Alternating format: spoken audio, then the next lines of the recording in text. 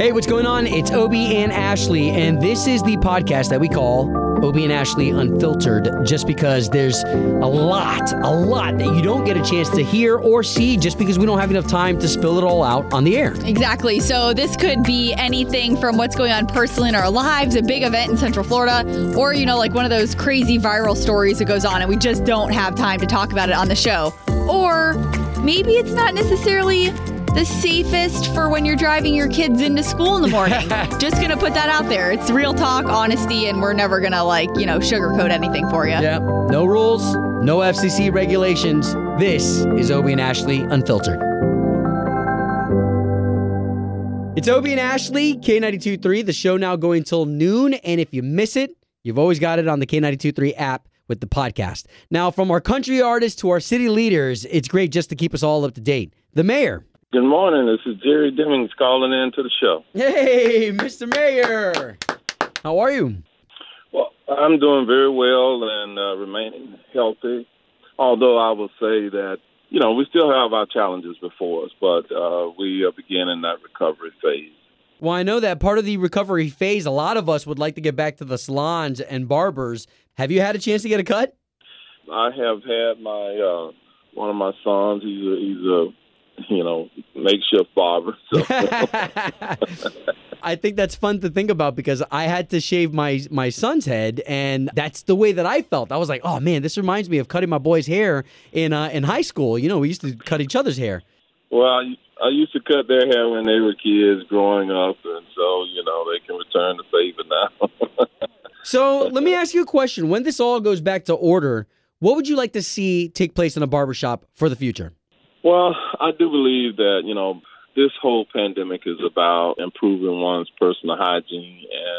And when it comes to the barbers and hair salons, et cetera, it's really all about hygiene itself. And so what I like to see are certain sanitary measures being put in place. Barbers and the like, they're licensed by the state and they're required to do a lot of cleaning of the various utensils that they use in between working on customers.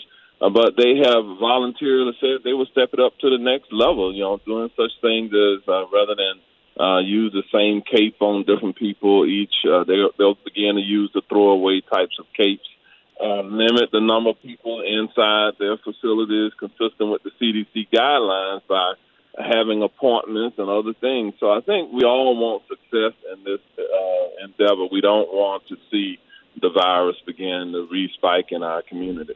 Well, I love that, and it definitely looks like our people are trying.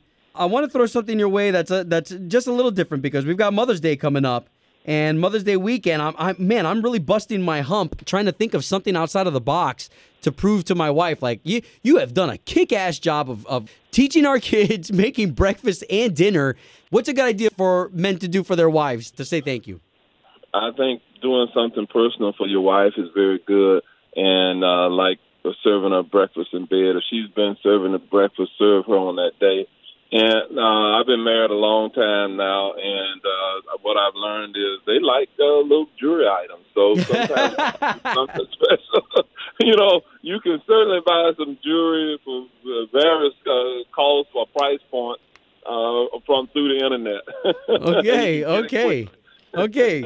The last time that I'm going to wrap us up with this.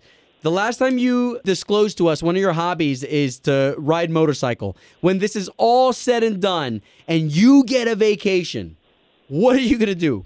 When this is all said and done and I get a vacation, I'm going to some tropical place. I can lay out and do nothing. I can enjoy the nature, I can enjoy the water, and hopefully enjoy the food and the entertainment of a tropical location. So that's my goal. Well, you deserve it, sir, and always appreciate your company. All right. Thanks a lot. Have a wonderful day and week.